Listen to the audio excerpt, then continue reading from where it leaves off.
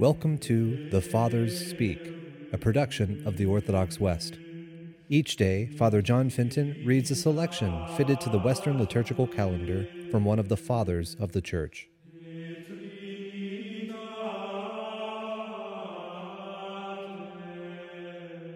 From a sermon by our Father among the Saints, Augustine.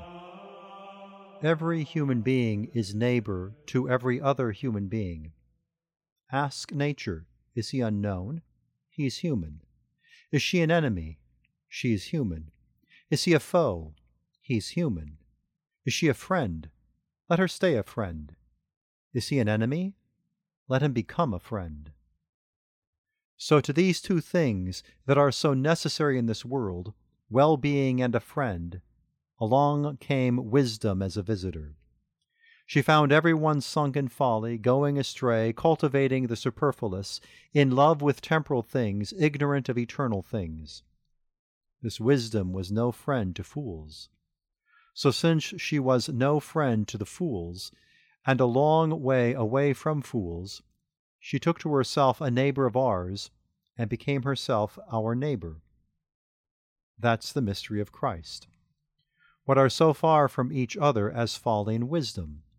What are so near, such neighbors to each other as man and man?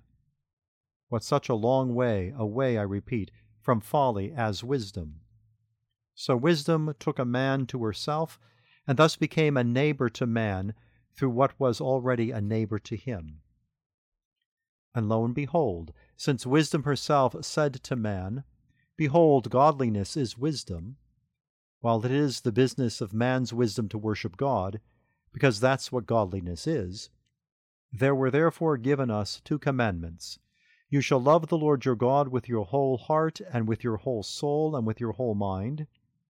And the other, you shall love your neighbor as yourself. And the man who was told this said, "And who is my neighbor?" He thought the Lord was going to say, your father and your mother, your wife, your children, your brothers, your sisters. That's not what he answered. But as he wished to impress upon us that every human being is neighbor to every other human being, he undertook to tell a story. Some man, he said, or other. Who? Someone or other, a human being all the same. Some man or other.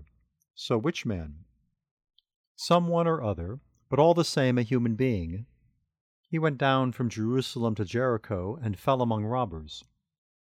Those too are called robbers who keep on harrying us. Wounded, stripped, left half dead in the road, he was ignored by passers-by, by a priest, by a Levite. But he was taken notice of by a passing Samaritan. He was approached, and after careful examination he was lifted onto the beast, brought to an inn. The order was given for him to be cared for. Expenses were paid. The one who had asked the question is questioned himself. Who was a neighbor to this man left half dead? Because two had ignored him, and it was neighbors that had ignored him, while a foreigner approached him. This man from Jerusalem, you see, regarded priests and Levites as neighbors, Samaritans as foreigners. The neighbors passed by. The foreigner became a neighbor. So who was a neighbor to this man? You there, tell us, you that ask the question, who is my neighbor? Now answer what the truth is. It was pride that had asked. Let nature now speak. So what did he say?